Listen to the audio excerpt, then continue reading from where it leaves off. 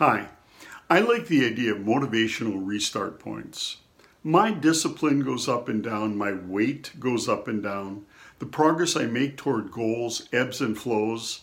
So, not giving up, I look toward the start of a week, the start of a month, the start of a year, or even a particular event like a birthday, wedding, or vacation as a way to recommit myself to something I feel the Lord wants me to pursue. For most people, this COVID-19 experience has been a jolting event. But what has the Lord been doing in your heart? Are there thoughts of recommitting yourself to Him or to something you know is important, to family, friendships, tasks, or goals that you put off? Maybe this is a good restart point. And then there are those who will have to rebuild when this whole thing is over. A job's been lost, a venture died, a new beginning hit the wall, and now you have to restart. So, what about new beginnings? An article on D.L. Moody in Christianity Today says this: the Great Chicago Fire in October 1871 destroyed Moody's Mission Church, his home, and the YMCA he ran. He traveled to New York to raise funds to rebuild the church and the YMCA, but while walking down Wall Street, he felt what he described as a presence and a power as he had never known before, so much so that he cried aloud, "Hold, Lord, it's enough." He returned to Chicago with a new vision. Preaching the kingdom of God, not social work, would change the world. He now devoted his immense energy solely to the evangelization of the world in this generation. After that fire, that disaster where Moody lost everything, God redirected him to become an evangelist to England. And much more followed that actually changed the shape of the church in the U.S., all born out of a fire and the complete loss of what he had. So what do? You pray, you have faith, you seek the Lord and follow Him. And if you still can, for the Lord, you dream dreams. You ask that the life left in you, the time that remains, will be used by Him for His glory and purposes. There is still work to do. We just have far too few who are willing to give it all for Christ and try something.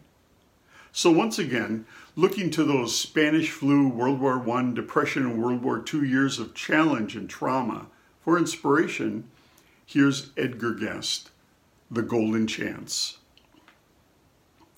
There is in life this golden chance for every valiant soul, the unpenned poem or romance, the undiscovered goal.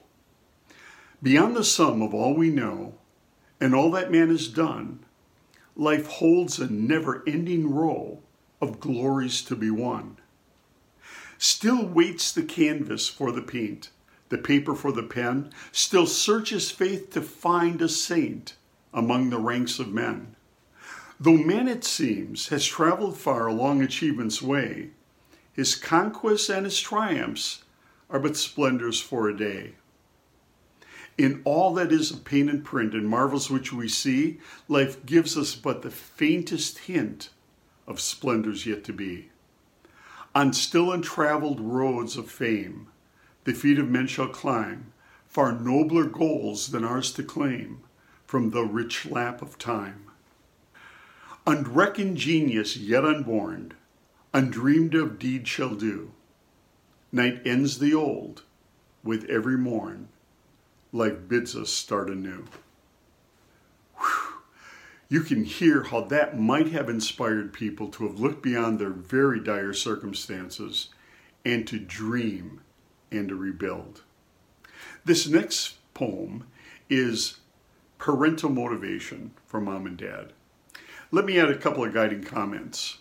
In our culture, we can gently widen the poem to include all of our children, and why shouldn't we?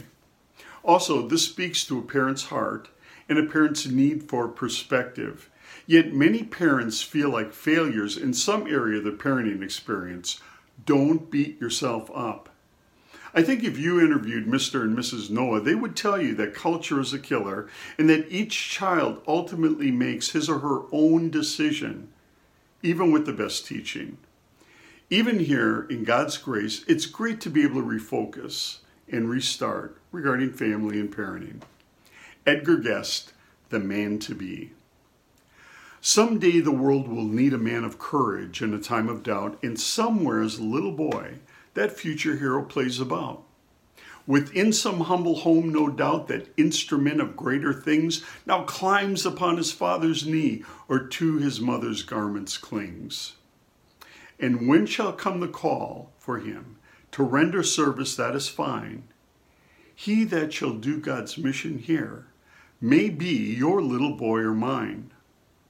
Long years of preparation mark the pathway for the splendid souls, and generations live and die and seem no nearer to their goals. And yet the purpose of it all, the fleeting pleasure and the woe, the laughter and the grief of life, that all who come to earth must know, may be to pave the way for one man to serve the will divine, and it is possible that he may be your little boy or mine. Someday the world will need a man. I stand beside his cot at night and wonder if I'm teaching him as best I can to know the right. I am the father of a boy. His life is mine to make or mar, and he no better can become than what my daily teachings are. There will be need for someone great. I dare not falter from the line. The man that is to serve the world may be that little boy of mine. Perhaps your boy and mine may not ascend the lofty heights of fame. The orders for their births ahead, we know not why to earth they came. Yet in some little bed tonight, the great man of tomorrow sleeps, and only he who sent him here the secret of his purpose keeps. As fathers, then, our care is this, to keep in mind the great design. The man the world shall need someday may be your little boy or mine. Keep going, enjoy the day, get out and get some sun. The Lord reigns. Maranatha.